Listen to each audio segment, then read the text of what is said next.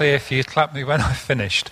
Anyway, it's really great to be here, and I've been looking forward to coming, and I do want to express my appreciation for Phil and the leadership team here, and the way in which we are one in the Southern Counties Baptist Association. Now, in a way, a Baptist Association is not the thing with the biggest profile. It's a service industry in a way, so that we come alongside pastors and leaders. We give encouragement that churches should be missional and getting out there and proclaiming the Lord Jesus in every aspect of life, and also to be heads up, somebody like me and my colleagues also get involved in stuff when things go wrong. And that can be difficult, but, you know, if you dial 999, you expect the police or the ambulance or the fire department to turn up, don't you? And that sometimes has to be our role. So I do ask you to pray for us in those difficult circumstances. Sometimes the relatively minute difficult circumstances, say 2 or 3% of what we're doing, can become really, really big and get you down. So we need people like you, please, to pray for us that we keep this kind of stuff in proportion, and that we're grounded not so much in the stuff of the world but in the Lord Jesus Christ, as we've been expressing in our worship this morning. I really do commend you for the Cornerstone group that you have got. It's a model and a leader for us as we seek for our churches to be more engaged with each other. And for a couple of years or so, I was, together with my family, seen worshipping at Bidford because my daughter lived there for a while, and she's now moved off to Cheltenham. And it was really great to be involved in that church there and to see the way in which it has been growing so much. And I think that April Fool's Day is a big day, isn't it, for you? So being a fool for Christ's sake, and that this wonder that the foolishness of God is wiser than the wisdom of men and women. And this really is under the heading of discipleship, what I want to be talking about just now, about God's ways in our lives as disciples. And I'm going to read from the scripture in the second book of the Corinthians, chapter 8, and the whole of the chapter.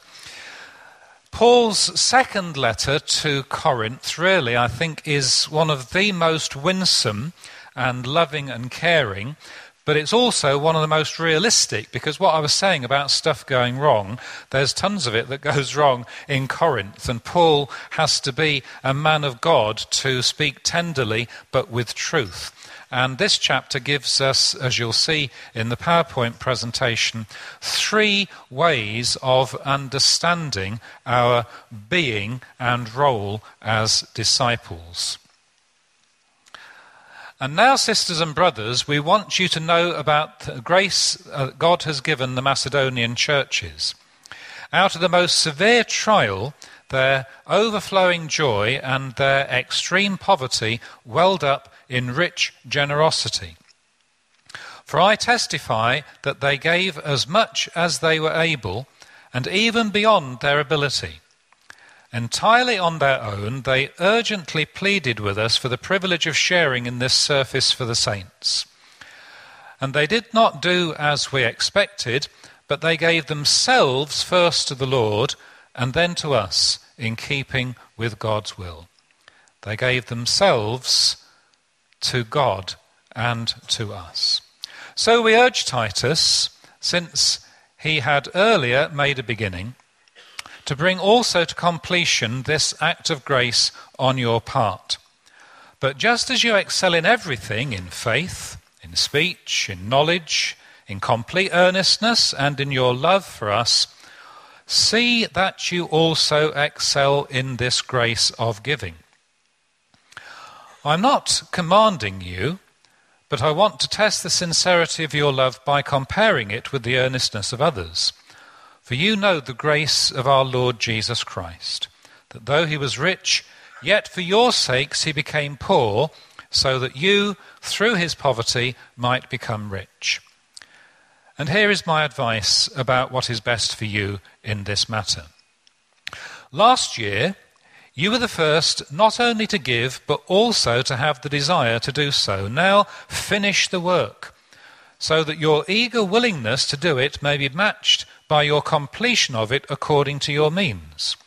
For if the willingness is there, the gift is acceptable according to what one has, not according to what one does not have. Our desire is not that others might be relieved while you are hard pressed, but that there might be equality. At the present time, your plenty will supply what they need, so that in turn their plenty will supply what you need. Then there will be equality, as it is written, "He who gathered much did not have too much, and he who gathered little did not have too little." I thank God, then, who put into the heart of Titus the same concern I have for you. For Titus not only welcomed our appeal, but he is coming to you with much enthusiasm and on his own initiative. And we are sending along with him the brother who is praised by all the churches for his service in the gospel. What is more, he was chosen by the churches to accompany us as we carry the offering, which we administer in order to honour the Lord himself and to show our eagerness to help.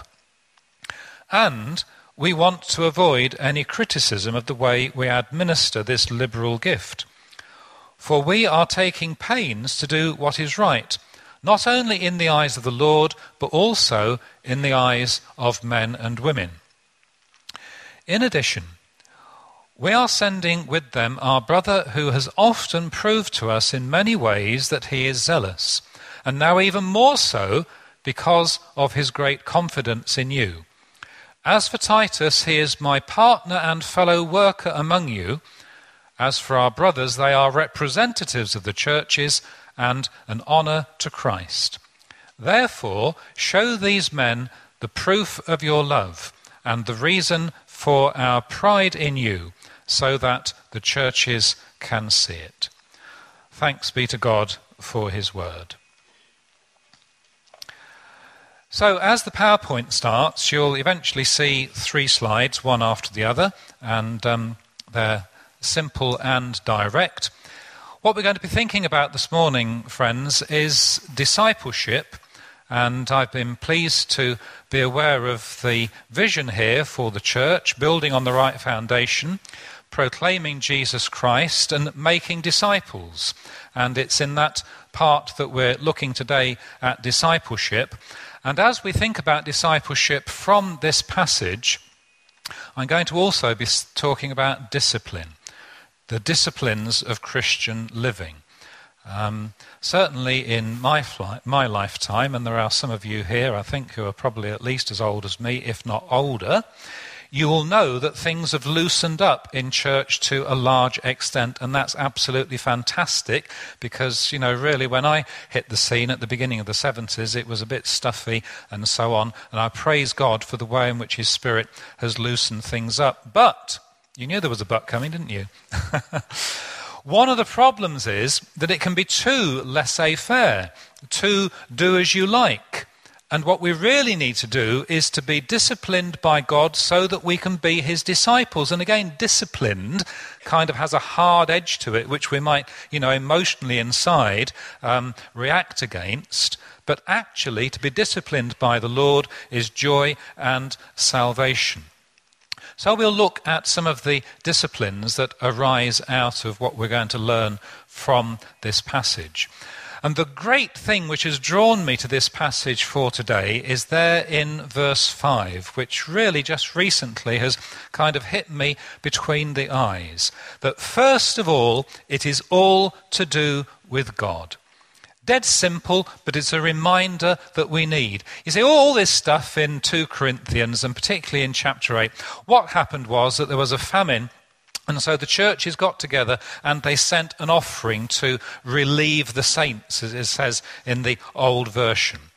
But stuff happens whenever you do something like that, and what you can read between the lines here is that there's been all sorts of stuff going on, and Paul is trying to address that. But before he does, he goes back to basics first of all in saying this business of being a Christian, of being in church, of being in fellowship together, of being involved in the mission of God is all about first and foremost giving ourselves to God.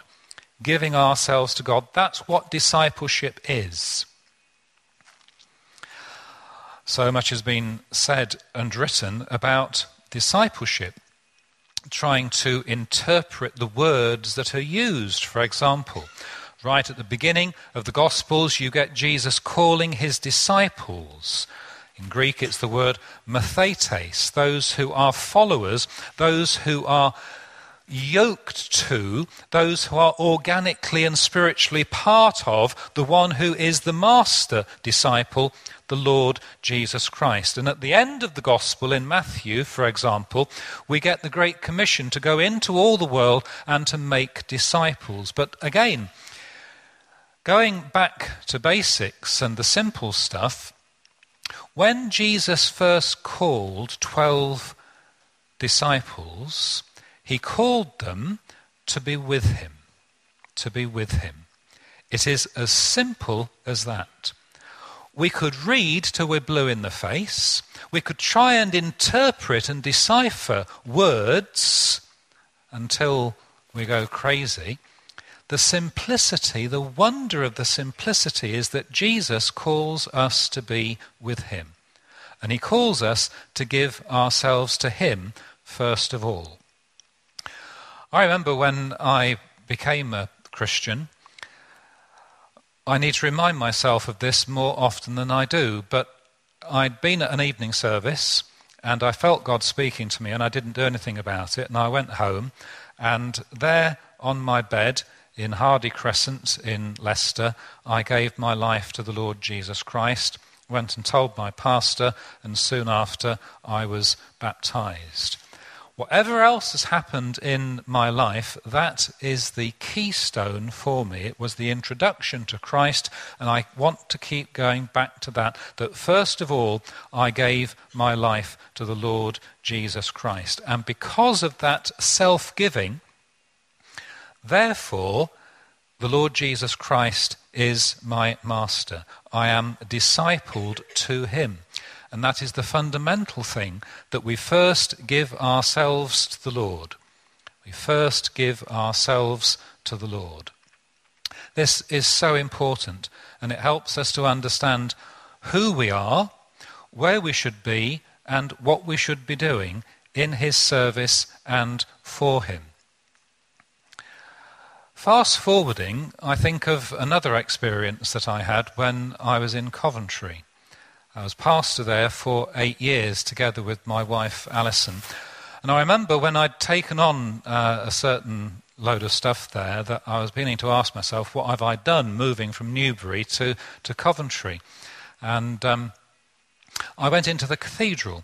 And as I was walking around there, I looked at the pillars. You know the story of Coventry Cathedral getting bombed, don't you? They built the new cathedral. And on the pillars, carved in the stone, are the words of the gospel. And on one of these pillars there is this stark message, I am amongst you as one who serves. I am amongst you as one who serves. And I had a reorientation of my life and ministry. It was no longer about me getting the church to do what I thought the church should be doing, but rather stepping back, loosening up, and seeking God and the Holy Spirit to do the thing that needed to be done in that church which was in transition. I am amongst you as one who serves. And therefore, as disciples, let alone leaders, as disciples, our task is to be like Christ. There are all sorts of ways and means by which we can do it, but the fundamental is this, that Jesus is amongst us as one who serves. Therefore, we as disciples are to be those who serve as well. The discipline of being a disciple is that we have a servant heart. And we do need to be disciplined in this through our reading of Scripture, through our seeking of the Holy Spirit, through our sharing together in fellowship and receiving the vision that comes from the Holy Spirit as to who we should be and what we should be doing. But fundamentally, it is about serving, not lording. Jesus did not come to lord it over us, but rather to be amongst us as one who serves and who gave his life as a ransom for many. Jesus did not count equality with God a thing to be grasped, but emptied himself and took the form of a servant. And now, as Paul said, the life that I live is no longer my own, but the life I live is in Christ Jesus. So the discipline of discipleship is living in Christ and in the way of Christ. In Christ and in the way of Christ. So everything comes back to, first, we give ourselves to the Lord. On those few occasions when a regional minister has to go into a situation where there is strife and difficulty, and where there will be anxiety all around, and not least amongst the leader or leaders. What needs to be done is no great pyrotechnics and, making out that one is greater than the other and knows more and all the rest of it. It's simply to speak an apostolic word that, first of all, going back with the guy to the point where they first gave their life to Christ and were called into ministry, for example, to say, how did you do it? What did you do it for? What was it all about? Go back to basics. It is about serving Christ. And sometimes we have to say, if serving Christ is no longer his will in this particular way and place, so be it. But when you abandon yourself to Christ, you allow him to be the one who leads. So, first, they gave themselves to the Lord, but then it goes on, as we move to our second slide, then they gave themselves to us. So we move on to a different aspect of discipleship. Of course, it's grounded in our personal relationship with the Lord Jesus Christ, but discipleship is more than just our relationship with Christ. It is our relationship with each other as well. Our relationship with each other. We cannot be lone rangers and really be credible as disciples. We need each other and we need to be with each other. So in the course of this exhortation that Paul was giving to his readers, he was saying that just as you excel in everything, see also that you excel in the grace of giving. Excel in the grace of giving. Well, the background of this story is about money, but it isn't really about money. The background of this story is about our appropriate relationship with the Lord Jesus Christ and how the Holy Spirit guides us.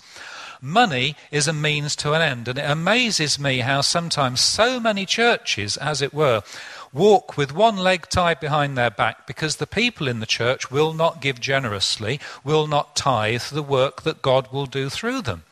And then they complain that they haven't got enough. What this passage is saying is that the more you give, the more you get.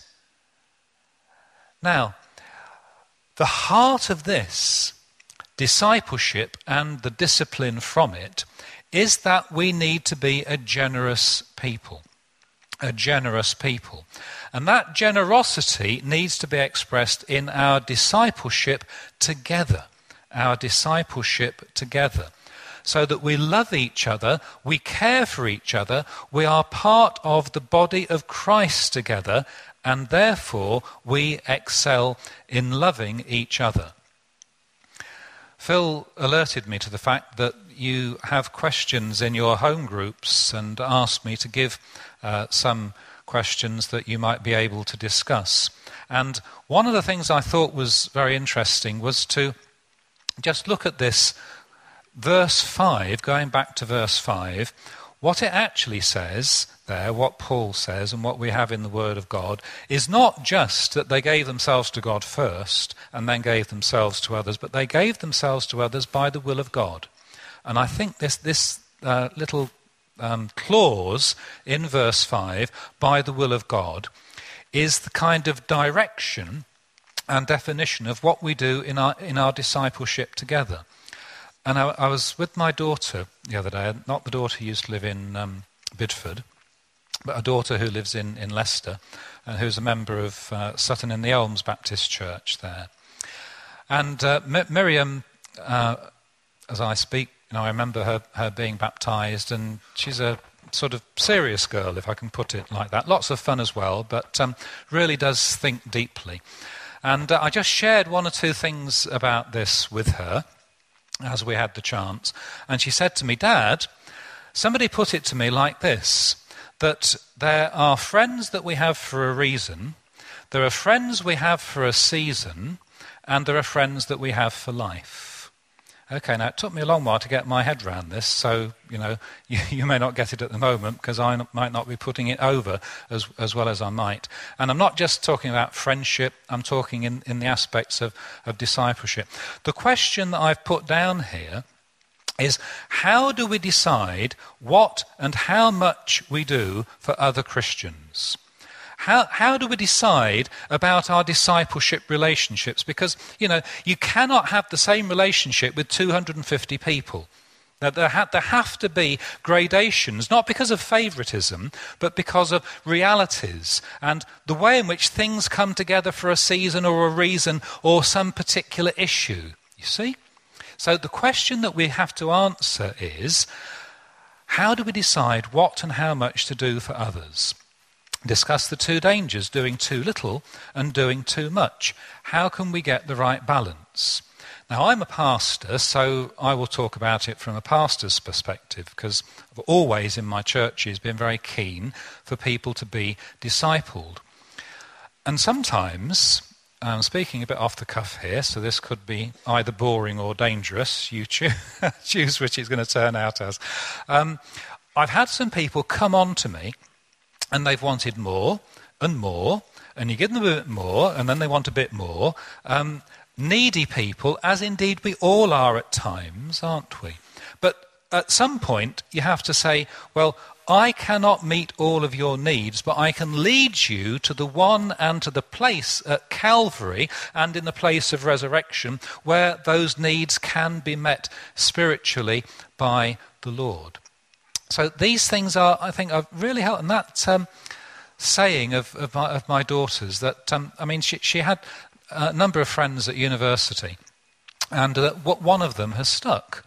One of them has stuck, Jill. And it doesn't mean to say that the other friends are no longer friends and they don't matter and they're not important, but there is one who looks like it's going to be a friend for life, a friend for distance, from whom they learn from each other in their Christian faith. But inevitably, for that to be the case, there will not be other relationships which grow and flourish. The discipline of understanding what we do and how by the will of God, that clause in verse 5, is so important, and it takes discipline, doesn't it? I'm not talking about being clinical and hard and saying, I'll speak to you, but I won't speak to you, but rather being discerning. As Paul was saying, these things need to be worked out by the will of God. But one way or another, a disciple will be a person who gives. A person who gives.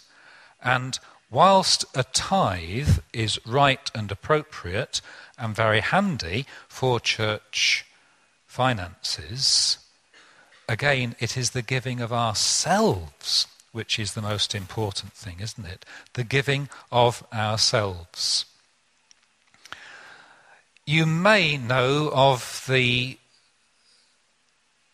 very moving story of Dietrich Bonhoeffer. His life came to its close and his ministry to its highest point during the Second World War. He had got a chair to be a professor in America and went off there just before the war began, about 1937. But God impressed it upon him that America was no place for him to be when in Germany all the stuff was going on that was going on, and The church desperately needed leadership, so he came back, and he eventually came back to martyrdom. But what he did was to set up a kind of alternative church, because what was happening in Germany, you probably know this, but just put it in context, was that the authorities were going round churches, taking down the cross and putting the swastika up instead. And that was idolatry. And Bonhoeffer had to oppose it. And in opposing it, he set up at Finkelwalde his own community for training pastors, that those pastors would be the sort of discipled and discipling people in that nation at that time for the sake of Christ. Okay? Giving themselves first to God. And he wrote one of the most wonderful books I've ever written called Life Together. And Life Together was like a training manual for the students at Finkelwalde. And he impressed upon them the urgency of their life together, not to be lone rangers, but to live together for the sake of Christ and for the sake of mission. We are decades away from that, aren't we? In these southern counties, we're not facing what some are facing in Syria. Who knows what may be the case within a decade? You just don't know. The Arab Spring, as it were, came out of nowhere. But the question for us is, are we sufficiently disciplined to be and to do for God instead of just to do what we want, and then when it isn't what we want, we'll become lukewarm or we'll wander off. And therefore the radical nature of the missional kingdom of God gets lost. See that you excel in this grace of giving, the grace of self-giving amongst disciples for the sake of Christ, to whom we have given ourselves first and foremost and initially. And so, moving on to our last slide, I want us to look at this amazing stuff about the gift actually being conveyed and delivered.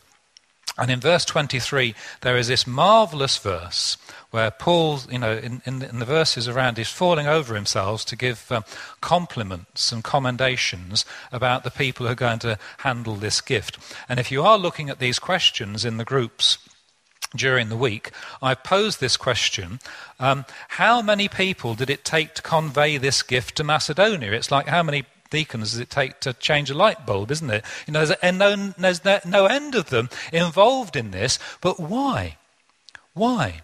And the key reason is partnership and working together. Partners and workers together in verse 23. The churches which make an impact, and if you'll forgive me for putting it so directly, like is happening in the cornerstone churches, are the churches which give themselves to Christ, which do it together with other disciples, and which are committed to working together as partners and workers. And of course, as I reflect, I remember in my churches that there would be people who would be partners, say as elders and deacons and leaders. And I'm not differentiating, but where would I have been without the workers in my church who actually were prepared to do something and get on with it and to, sweat a bit and to sacrifice a bit? It's the stuff that makes the world go round. Partners and workers together. So there is the discipline of giving ourselves to Christ. There is the discipline of giving ourselves to each other, and there is the discipline of being partners and workers together in a transparent way. When things do go wrong in churches, it is often to do with a lack of transparency, that there'll be people who've been doing things and aren't prepared to give it up, or people who want to do something and they get on and do it without taking the whole family of the church with them. I remember when I was in Coventry that I found that I'd gone to a church, a long history, about 300 years, and it had reached something of it had bottomed out in a way. And that what had happened was that an inner ring road in Coventry had been built, and therefore some of the land of the church was taken away, and the actual neighbourhood and district of which the church was part, it had been excluded from that by this ring road. And so there would have been no reason to go down those side roads unless you particularly wanted to go to one of the shops or one of the little housing areas or to a church down there. So it had become marooned in a way, and I felt that something had to be done about this. So I suppose as I reflect, I've got to reflect, the extent to which I was pushing things and the extent to which people might have been feeling, well, we're not partners in this because of whatever. So there was anyway, the gist is that we decided to build a sort of community centre around the old Victorian church, and that community centre is there now and alive and flourishing. But A, it meant a lot of change, and B, it meant a lot of money because it cost £1 million. And of course everybody said, well, we haven't got £1 million. And being assertive as I can be sometimes, I said, well, we have got £1 million. It's just a question of unlocking it, isn't it? And there was a group that got together, and they weren't very happy with their pastor, that is EO, you see. And I remember getting quite stressed about this and, thinking, well, don't they see? And, they're not for the gospel and all the rest of it. And what I decided was that I had to step back. So rather than to bulldoze my way through, which I think my wife would probably tell you I'm fairly good at doing, I decided to step back. And I've really felt under compulsion of the Holy Spirit that this is what needed to be done. And so I handed it over to one of my colleagues, and, I was still involved and whatever. And, fast forward, we got to the church meeting. And, of course, I was very keen that this would happen. So, I was a bit, on tenterhooks and so on. And I remember that the whole thing had been presented, and the people were allowed to vote by secret ballot, which I don't normally agree with, but that was part of the transparency, because somebody had said, everybody will vote for this, but they'll only vote for it because of Grenville, you see. So they said, people need to be able to vote. So I said, okay, if that's the way it's going to be, that's the way it's going to be. There were 109 people at that meeting, and when the result was declared, there were 108 in favour and 1 abstention.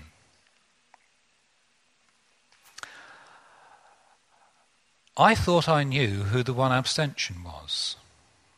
Okay? I was astonished that there was only 1 abstention, because some people were breathing fire and saying it wasn't going to happen, but there was 1 abstention. And under the discipline of transparency and of appropriate behaviour, I said no more to anyone about it. 5 months later, virtually to the day, this guy, which was a surprise to begin with because I thought it was a woman, this guy came to me and said, Grenville, I want to tell you that I was the person who abstained. And I said, Bernard, you don't need to tell me, that's fine. And he said, no, I want to tell you because I abstained because the task wasn't big enough. We could have done more, you see. And, I was spaced out, absolutely spaced out. But the transparency that is needed sometimes from a leader and a pastor is to give the whole thing back to God. Because at the end of the day, the Southern Counties Baptist Association isn't mine. At the end of the day, Coventry, Queen's Road wasn't mine. It's God's church.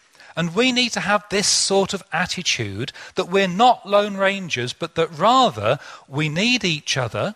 And sometimes the multiple ministry, which again is one of the fantastic things that's happened in the last 3 or 4 decades in our churches. It used to be Lone Ranger ministers who were in charge of the church and bore all the burden, and no wonder there was stress, and no wonder, ministers would act inappropriately.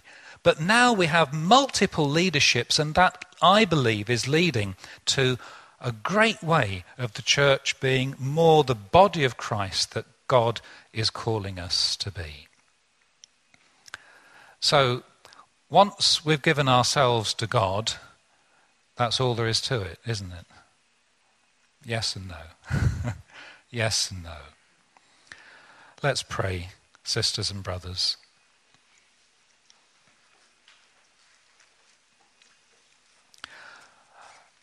Father God, we acknowledge before you now that we do not always find it easy to put you first. Forgive us. Redirect us. Call us back to yourself again so that that first encounter, that first love with which you blessed us may thrive and flourish to our blessing and to the blessing of those around us, and Lord, to the blessing of your heart as well.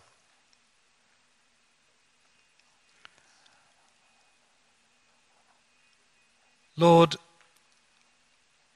we've been thinking about how we can give so much. We cannot give everything to everybody that asks, but we believe that by your Spirit you direct us in special relationships for a reason, for a season, sometimes for life, as in marriage that we've been celebrating in this fellowship just yesterday.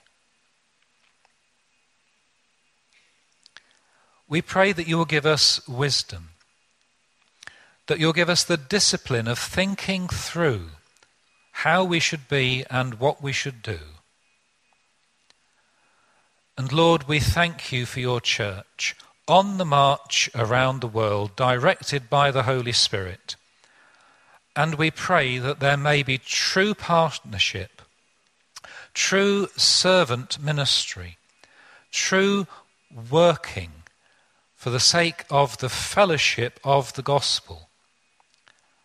And so, Lord Jesus Christ, we ask that you will grow in us your very own life by the power of the Holy Spirit, that we may become more like you. And as we become more like you, so we want, Lord Jesus, Father God, Holy Spirit, to give you all the power, honour and glory now and forever.